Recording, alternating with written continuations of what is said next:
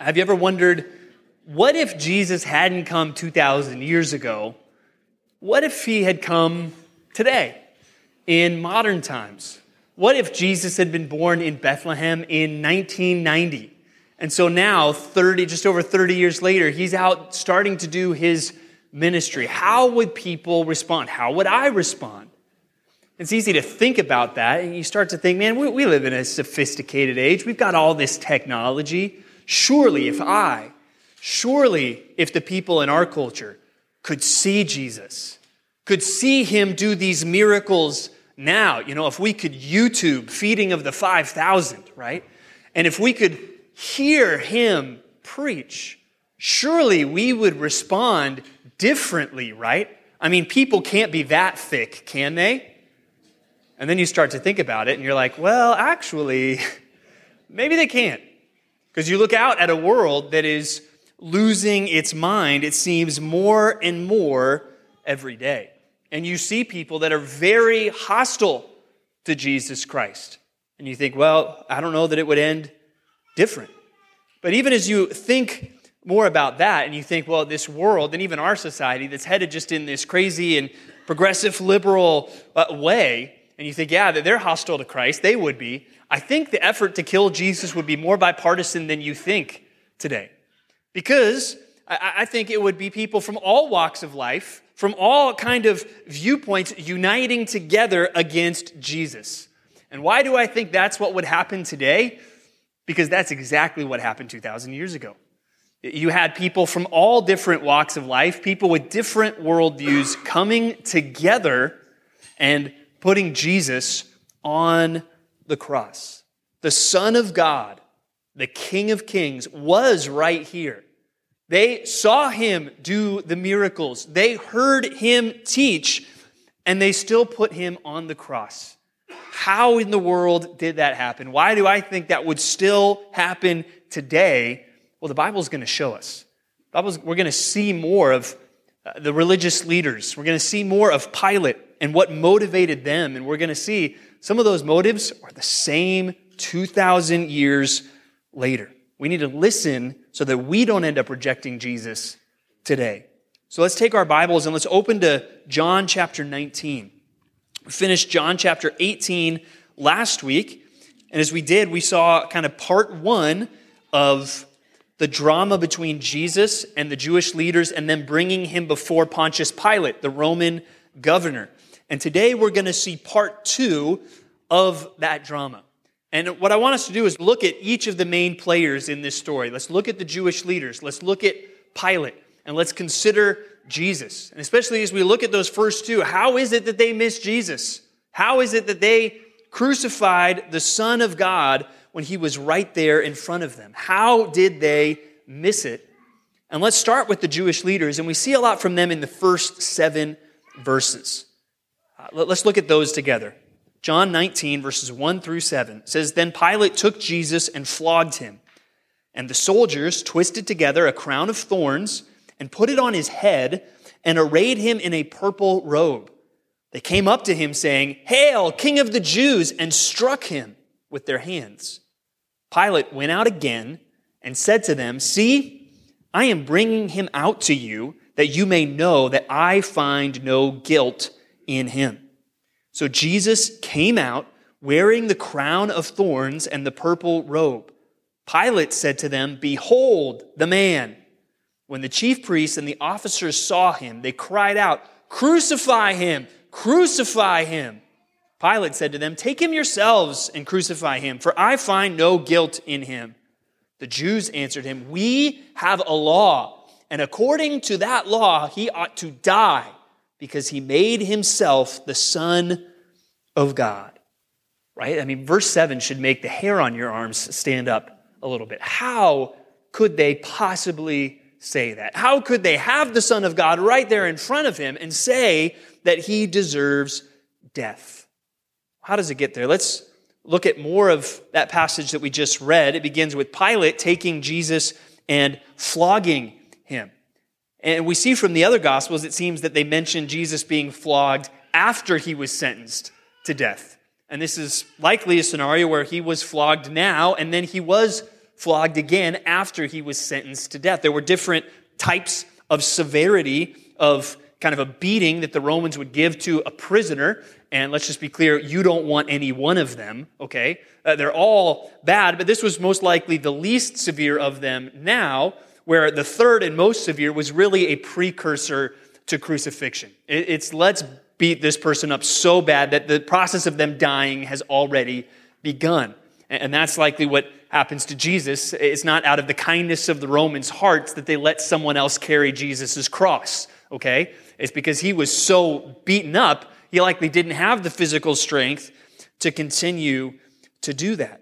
But Pilate, he has Jesus beaten here, and we see the soldiers kind of taking the charge here. Now, as you think about soldiers and military men kind of throughout the world and throughout history, obviously and thankfully, we have some incredible examples of bravery, courage, and honor, people fighting for what is right in a way that's right, but also you see people that are wicked and brutal and savage and enjoy the violence and the brutality just because. And I think that is unfortunately what we see here in verses 2 and 3.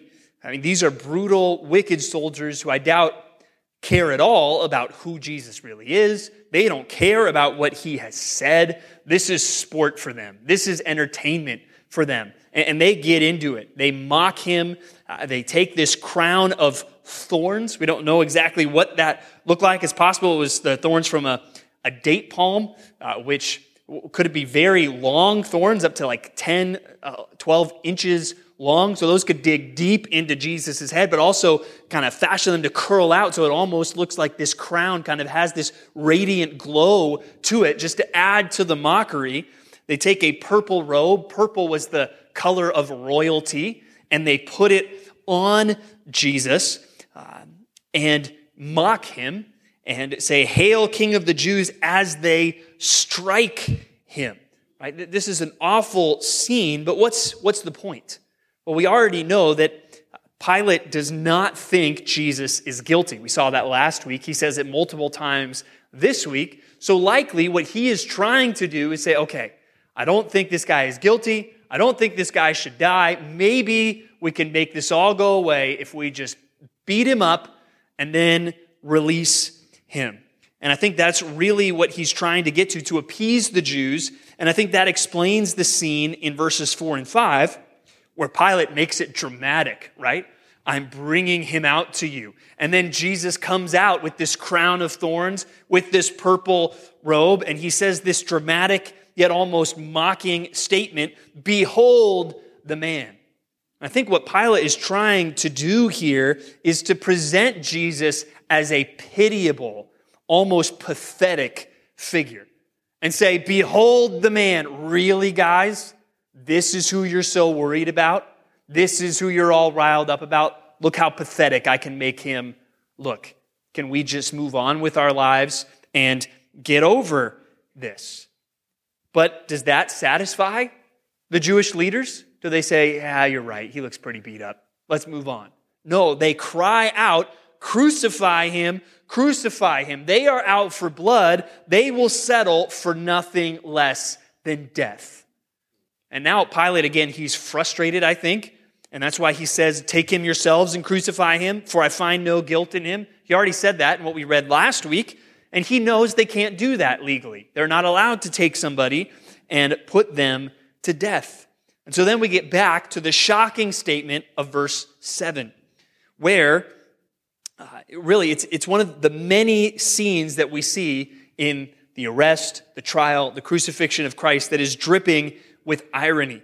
They say, "We have a law, and according to that law, he ought to die because he has made himself the Son of God."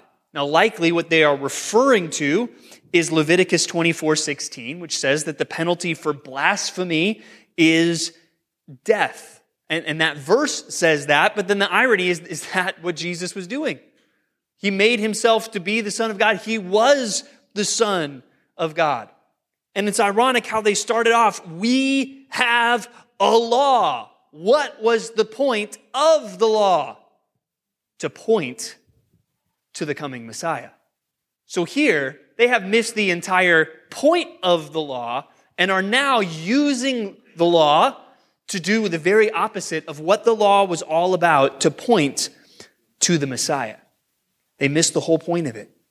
And again, there are so many people today that want to take the Bible, take what we see here, and they completely miss the point. They don't see that this is pointing all of us to a Savior. Point number one this morning, as we consider the Jewish leaders, don't miss how Scripture points you to a Savior. Don't miss how Scripture points you to a Savior. If you think that the Bible, or if you think the Christian religion is going to affirm you as a righteous person, or give you some kind of roadmap to how you can work it out and become righteous, then you have missed the point. You have missed the point of the Bible. You have missed the point of the Christian religion. And even they talk about the law, the Bible talks about what the law was meant to do. Let's look at these verses in 1 Timothy chapter 1. 1 Timothy 1, verses 8 through 11. We'll put that up on the screen for you. It says, "Now we know that the law is good if one uses it lawfully." Now, let's just be reminded there, we're not trying to throw the law under the bus. It says right there, the law is good. And if you're reading through Psalm 119 with us, we'll get to all kinds of great statements about the law. "Oh, how I love your law. It is my meditation all the day." But if one uses it lawfully, understanding this, that the law is not laid down for the just, but for the lawless and disobedient, for the ungodly and sinners, for the unholy and profane, for those who strike their fathers and mothers, for murderers, the sexually immoral, men who practice homosexuality, enslavers, liars, perjurers, and whatever else is contrary to sound doctrine, in accordance with the gospel of the glory of the blessed God, with which I have been entrusted.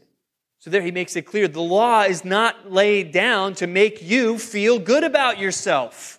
And the law is not laid down just to show you how you can be good and become acceptable to God. The law is here to show you your sin.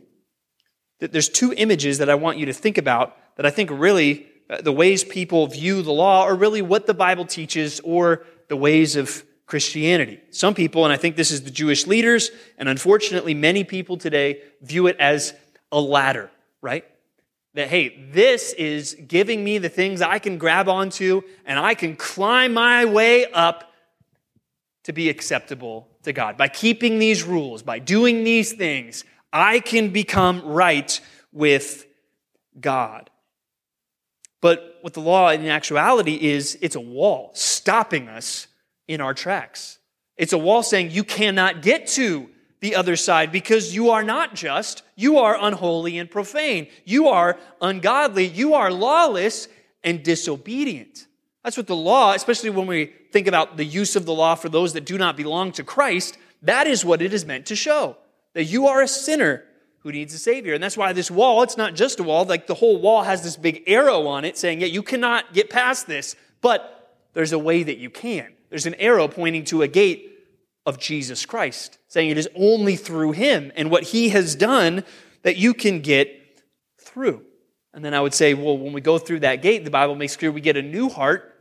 God says He will write the law upon our hearts. And now we view the law not as a ladder to climb to get to God, but as a path that this is the best way to live. This will protect me from all the dangers of this sinful world. This is a good gift from God to show me.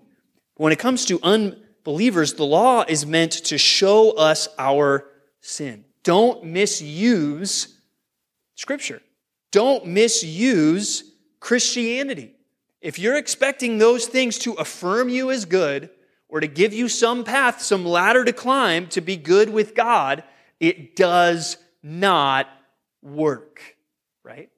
And it doesn't make you not unholy or ungodly. You are still stuck in sin. That's what the religious leaders were.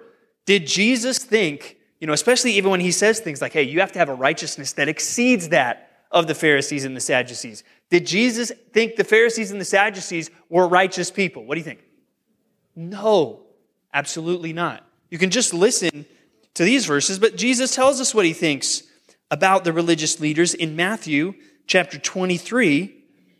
And he rails on it for the whole chapter, but let me just read some of it. Starting in verse 25, he says, "Woe to you, scribes and Pharisees, hypocrites! For you clean the outside of the cup and the plate, yet inside they are full of greed and self-indulgence. You blind Pharisee, first clean the inside of the cup and the plate, that the outside also may be clean. Woe to you, scribes and Pharisees, hypocrites! For you are like whitewashed tombs, which outwardly appear beautiful, but within are full of dead people's bones and all uncleanness. So you also outwardly appear righteous to others, but within you are full of hypocrisy and lawlessness." So even there, we see him calling them out and saying, you're putting up a good front, but inside you are full of hypocrisy, you are full of sin. And even he's trying to show out like you can't even fully conceal your sin because you are self-indulgent. When you think no one else is seeing, you're doing whatever it is that you want to do. And what's ironic is then he goes on to say, and you build monuments to the tombs of the prophets, saying, oh, if only we had been alive, right? And as they say that, they're the ones that are going to kill Christ. And if you are trying to use the scriptures, if you are trying to use the Christian religion to make yourself better, it will not work, just like it didn't work for the Pharisees. They weren't actually righteous guys that, they just forgot about Jesus. No, they were unrighteous, selfish, sinful people.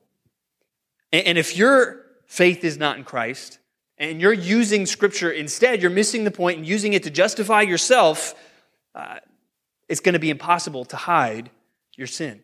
Because all we would have to do is peek into your home, peek into your finances, peek into your internet history to see that inside you are full of hypocrisy and uncleanness.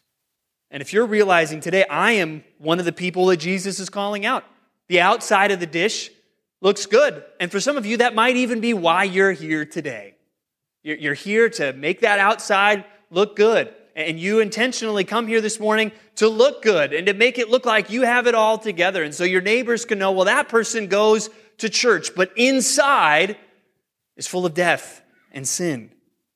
And if that's you, the solution is not try harder, do better, here's a few more rungs on the ladder. The solution is Jesus Christ and Him crucified, that He took our place. Turn with me to the book of Romans.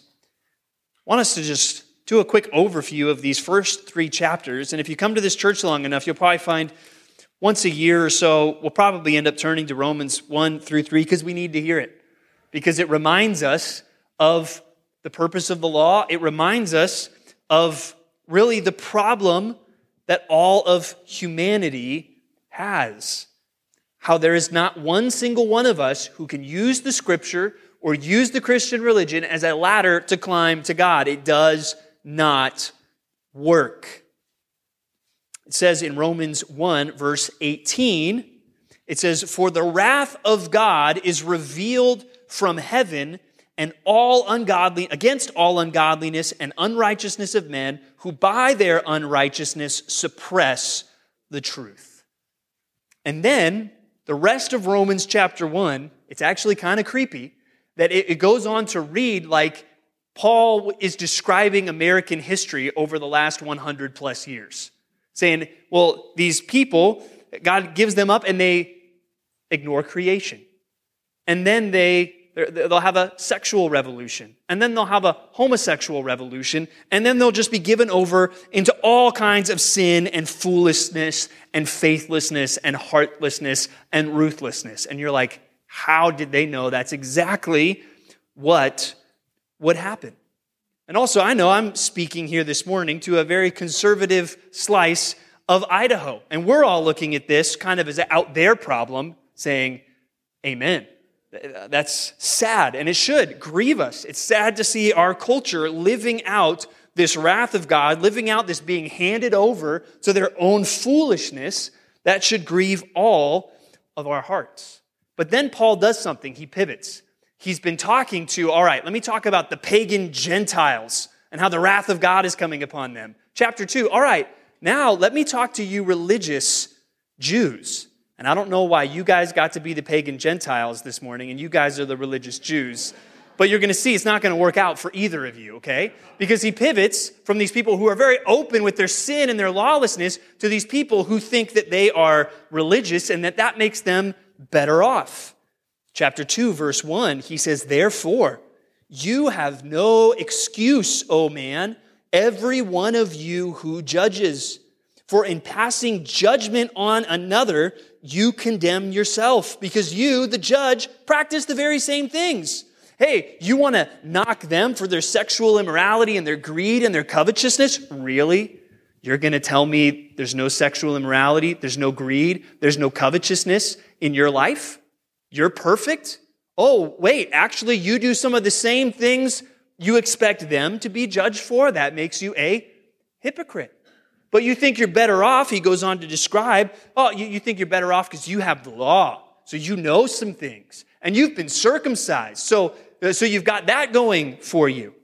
But he says, no, that's not going to work out. And in verse 16 of chapter 2, he talks about this day, according to my gospel, when God judges the secrets of men by Christ Jesus. Hey, their sin isn't so secret over here. They're out in the open with it. But hey, all of you religious people, you've got sin. You might be better at keeping it secret, but guess what? Someday, God's going to judge the secrets of men. And knowing the law and having been circumcised aren't going to do you any good on that day. But I highly doubt that there's some of you that think, well, I have some scripture memorized or I've been circumcised, so I'm going to be okay because of that. But I think there's a lot of people today that think, well, I'll be okay because I'm an American or I'm not an atheist or well, I go to church and I've never cheated on my spouse or been divorced. I've, raised my kids and provided for them. I'm not a part of this cultural revolution that's going on. I mean, come on, I live in Idaho for crying out loud. And I go to church, I give to the church, right? Not one of those things is a bad thing, but not one of those things can save you. And it gets to the punchline here, really in chapter 3, verse 9.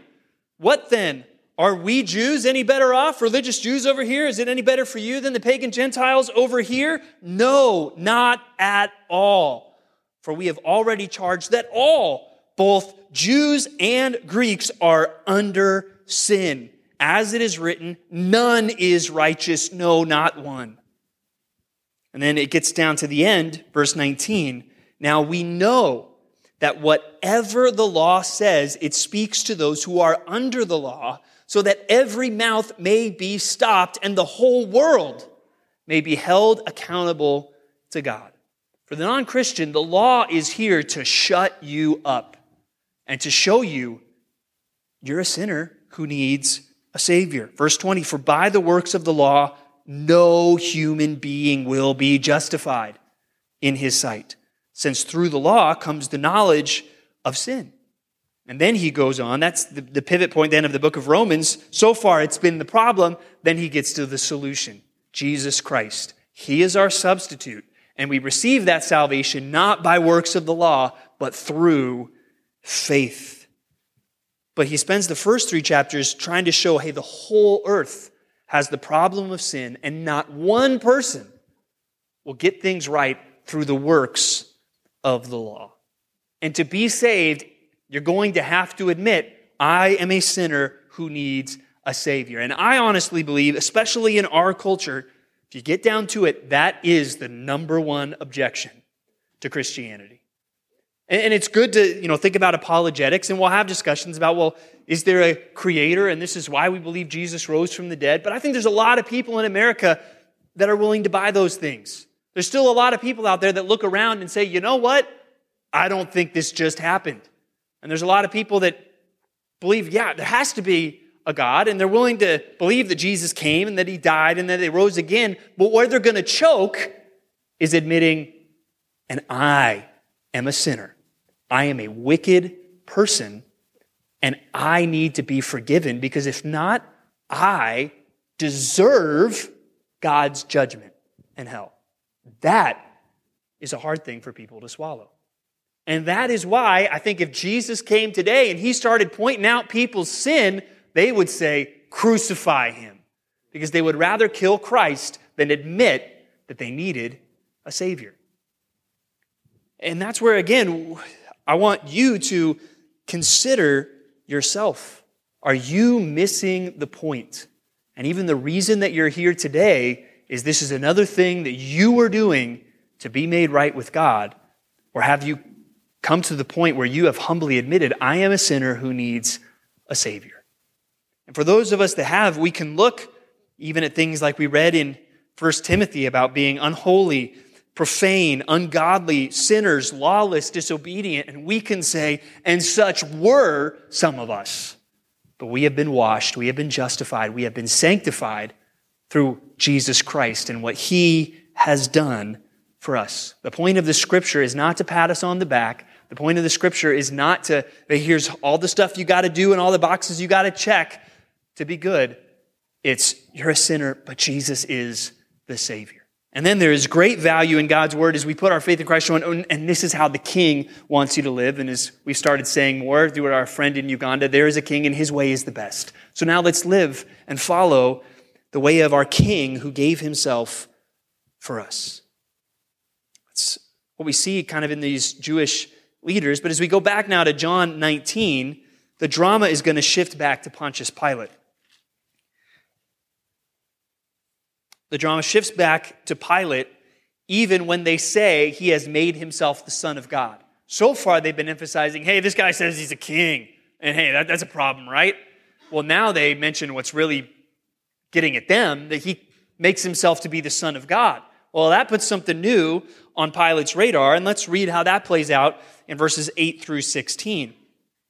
It says, when Pilate heard this statement, that Jesus made himself the Son of God, he was even more afraid.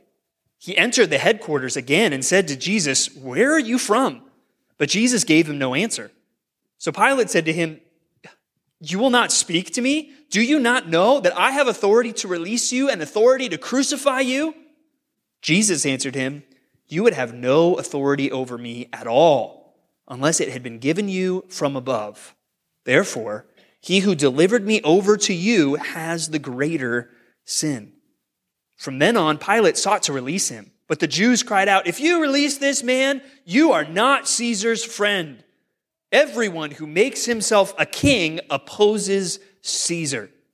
So when Pilate heard these words, he brought Jesus out and sat down on the judgment seat at a place called the Stone Pavement, and in Aramaic, Gabbatha. Now it was the day of preparation of the Passover. It was about the 6th hour, and he said to the Jews, behold your king. And they cried out, away with him, crucify him. Pilate said to them, shall I crucify your king?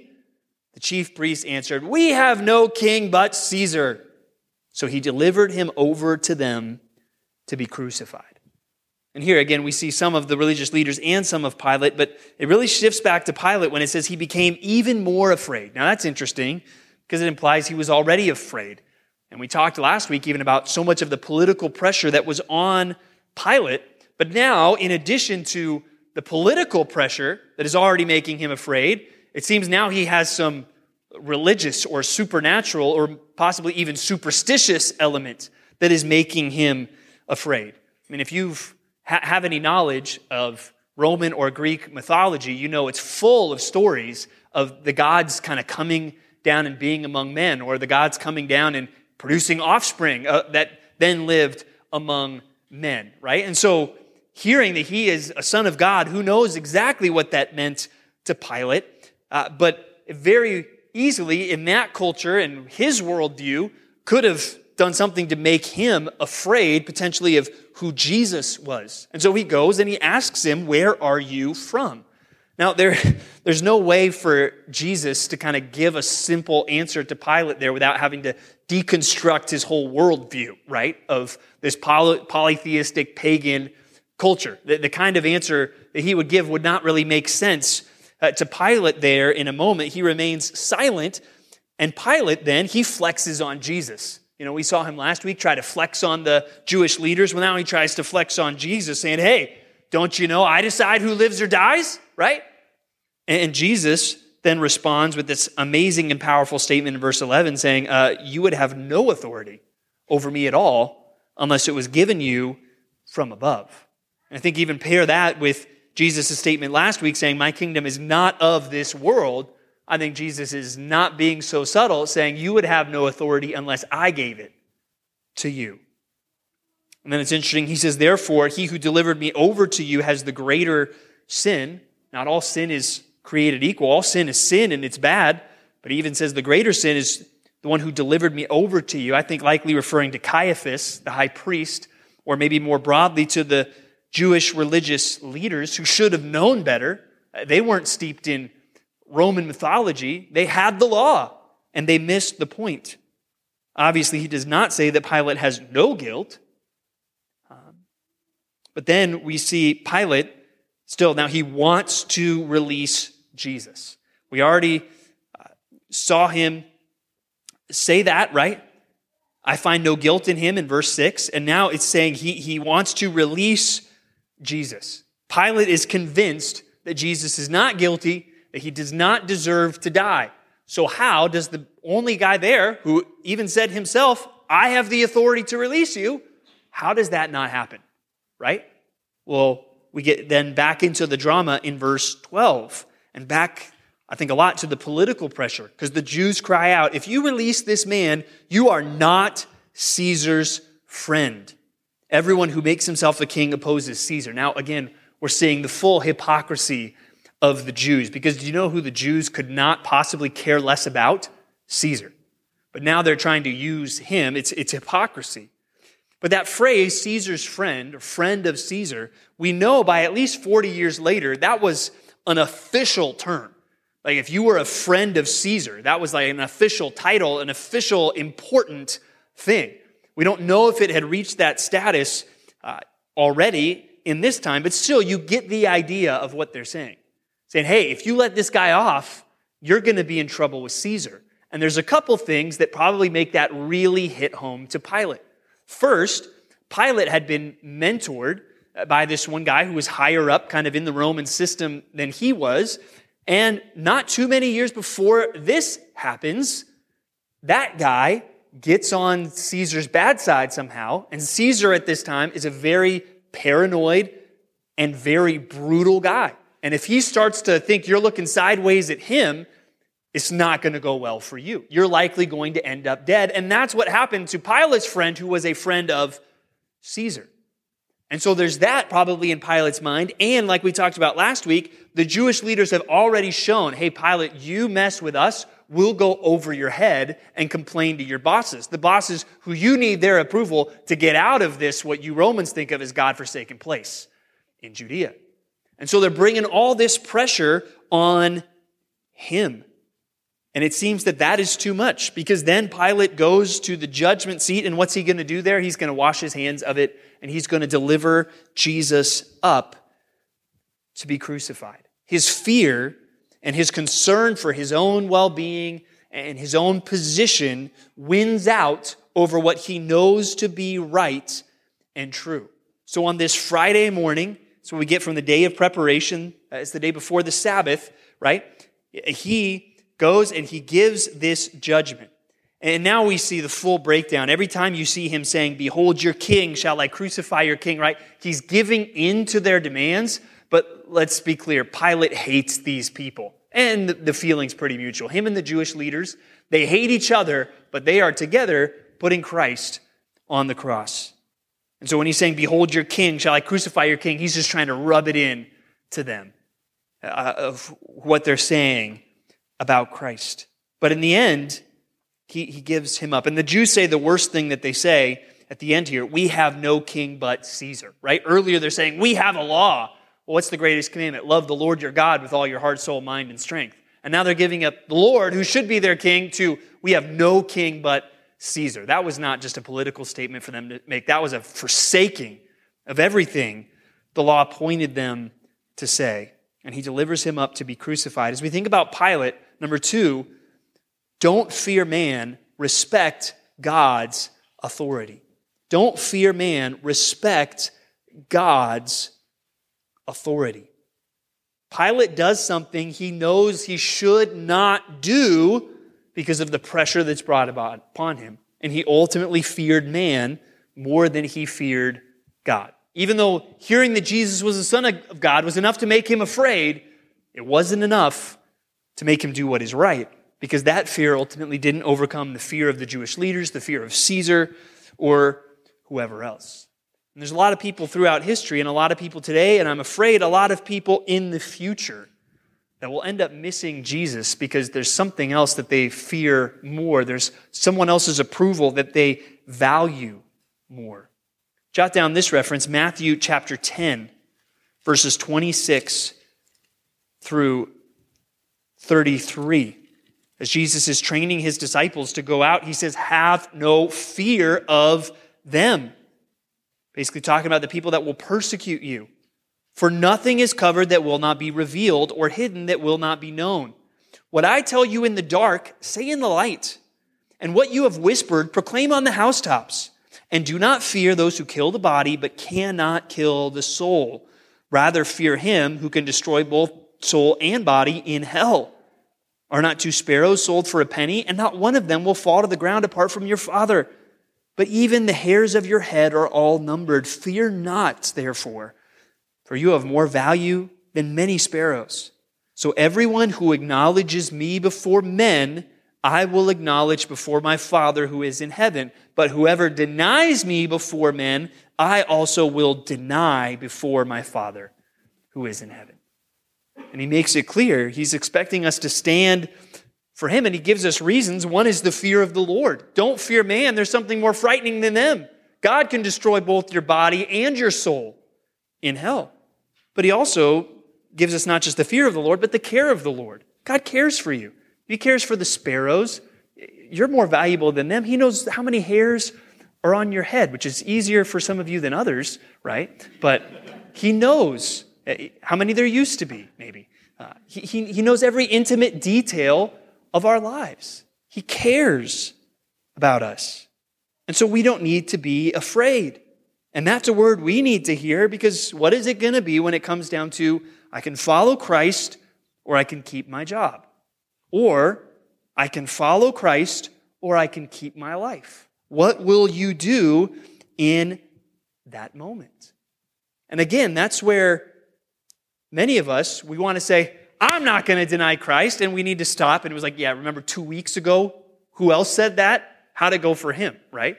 We don't want to be arrogant, thinking I'll stand. We want to be humble and, yes, resolved to stand for Christ, but also realize many of us have never been put in that situation, and we probably haven't even fully thought through the cost and the weight of what that would be. And I don't think we anticipate how evil the world can get and is going to get. That just the fact that you agree with Christ and you are saying what the Bible says will make you unacceptable to the world. And I think we want to think, well, I can make myself acceptable to the world and still be faithful to Christ. Someday the world is not going to give you that option anymore. It won't matter how culturally sensitive or kind you are. It won't matter how for the city your church is. It won't matter how trendy or slick or cool you are. If you are going to say what Jesus is going to say, you're unacceptable. That's the way it's going to be. And are you going to stand with Christ or the Bible or not? And that's where this week, that won't be the situation that most of you will be in, right? And it is a lot easier to stand for Christ in a hypothetical situation than it is in a real one. So I want you to focus on what are the real ones this week. Because for most of you, it won't be my job or Christ or my life or Christ. But there will be situations where you feel pressure to do something that you know is not the right thing to do. It might be people in your office. Well, if we just fudge these numbers just a little bit, well, that's okay, right? Or the pressure to, people will like me more and, I'll actually be more effective in sharing the gospel with them if I just laugh at this joke, right? And you'll be tempted to rationalize and manipulate your own thinking into doing things you know are not right. And if we're doing those things now, we're setting ourselves up for failure in the future. If the fear of man controls you, you are a slave, right? Pilate was a powerful political man, but in this moment, he was a slave. He was a slave to the fear of men. One writer put it this way: every person you try to please above and beyond what is allowed by the Scriptures becomes your captain and your conqueror. Who are you giving that power to this week because you care more about pleasing people than you do pleasing the Lord? It's easy to look out at the wicked culture. It's easy to look at the pagan Gentiles over here and say, hey, when they pressure me to give into sin, I'm not going to do it. But there's probably people that you actually like, people you value their opinion, and they might pressure you to do something. Are you going to stand there? But as we think through Pilate, we think through the religious leaders, right? The Son of God is literally standing right there in front of them in the flesh. The King of Kings and Lord of Lords is right there. And they crucify him. I think they do it because they miss the point of the law. They do it because they have bigger concerns. And I want to make sure that we do not miss Jesus. And so just as we wrap up in a few moments here, let's consider Jesus, kind of the third character here. And remember how Pilate presents him, right? Especially in verses 4 and 5. He tries to present Christ as someone to be pitied. And everything that we see happening to Christ is horrible. It's terrible. For the crown of thorns, the mockery, the beating, it's all wrong.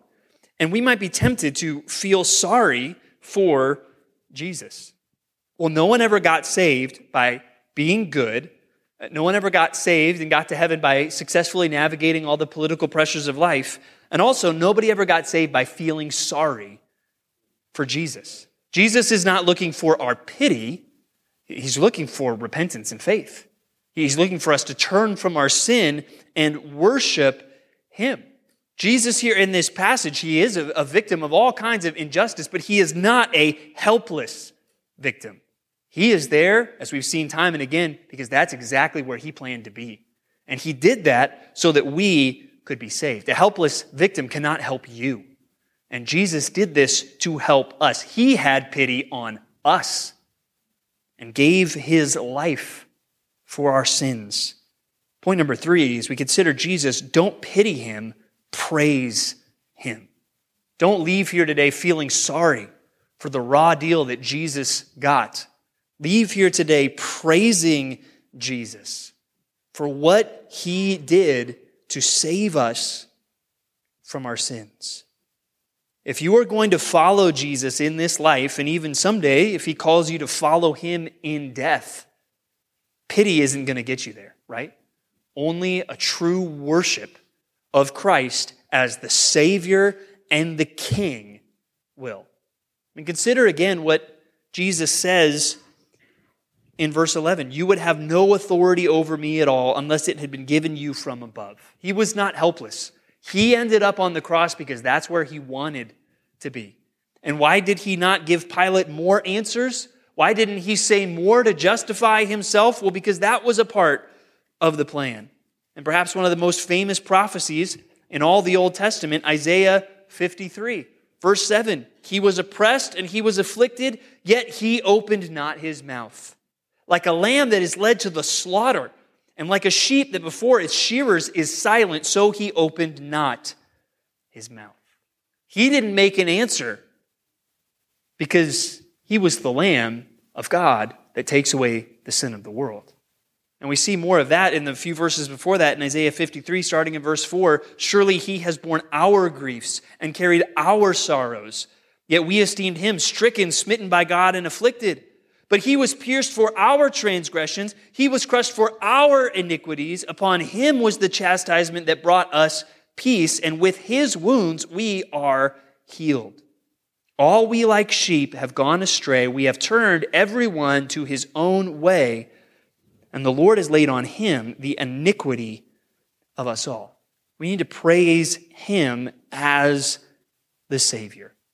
And again, the hardest part is going to be admitting that you are a sheep who has gone astray, that needs that help. Have you admitted that?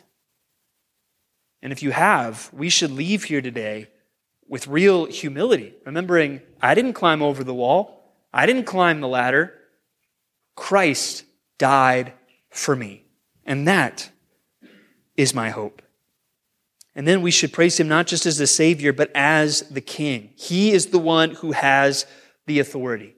And like we saw last week, and the week before, and the week before that, right? Jesus Christ is in control. And we can praise him as the King by trusting him this week, by trusting that his plan will be accomplished.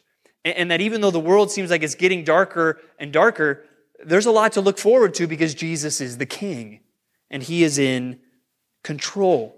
And also, we should praise him as the King by living for him and leaving today saying, you know what, every situation I'm in this week, you know what my number one concern is? Pleasing King Jesus. It's not ultimately about pleasing anybody else. It's about pleasing him. Jesus Christ was not born in 1990. He was born 2,000 years ago, but the Bible makes it clear, this hypothetical, what if Jesus came today? Well, he is coming back. But when he comes back this time, it's not going to be like a lamb to the slaughter. He is going to come as a lion to claim his kingdom. And the only way to be ready for that day, the only way for that day to be a good day for you, is to understand really the significance of this day that we've been talking about today.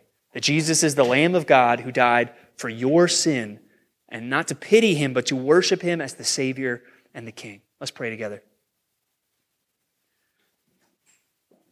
Heavenly Father, we do want to come before you humbly this morning.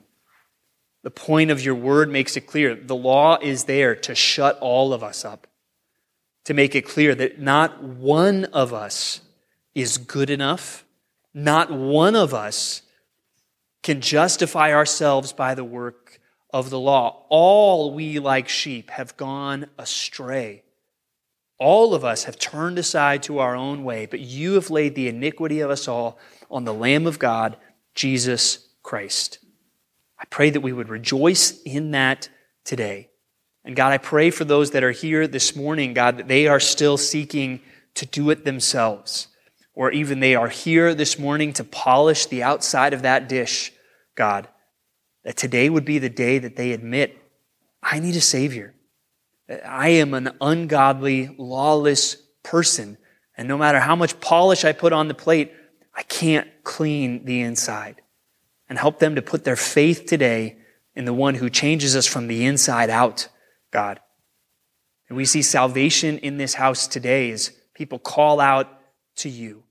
And God, strengthen all of us. May we worship you. You are this. Christ is the Savior. Christ is the King. Help us to be so much more concerned with what he thinks than anyone else, and prepare us to stand for you, God, no matter what. And God, we thank you that Jesus endured the cross and endured the shame that we deserve so that we could be saved and reconciled to you. We praise you this morning, and all God's people said, amen.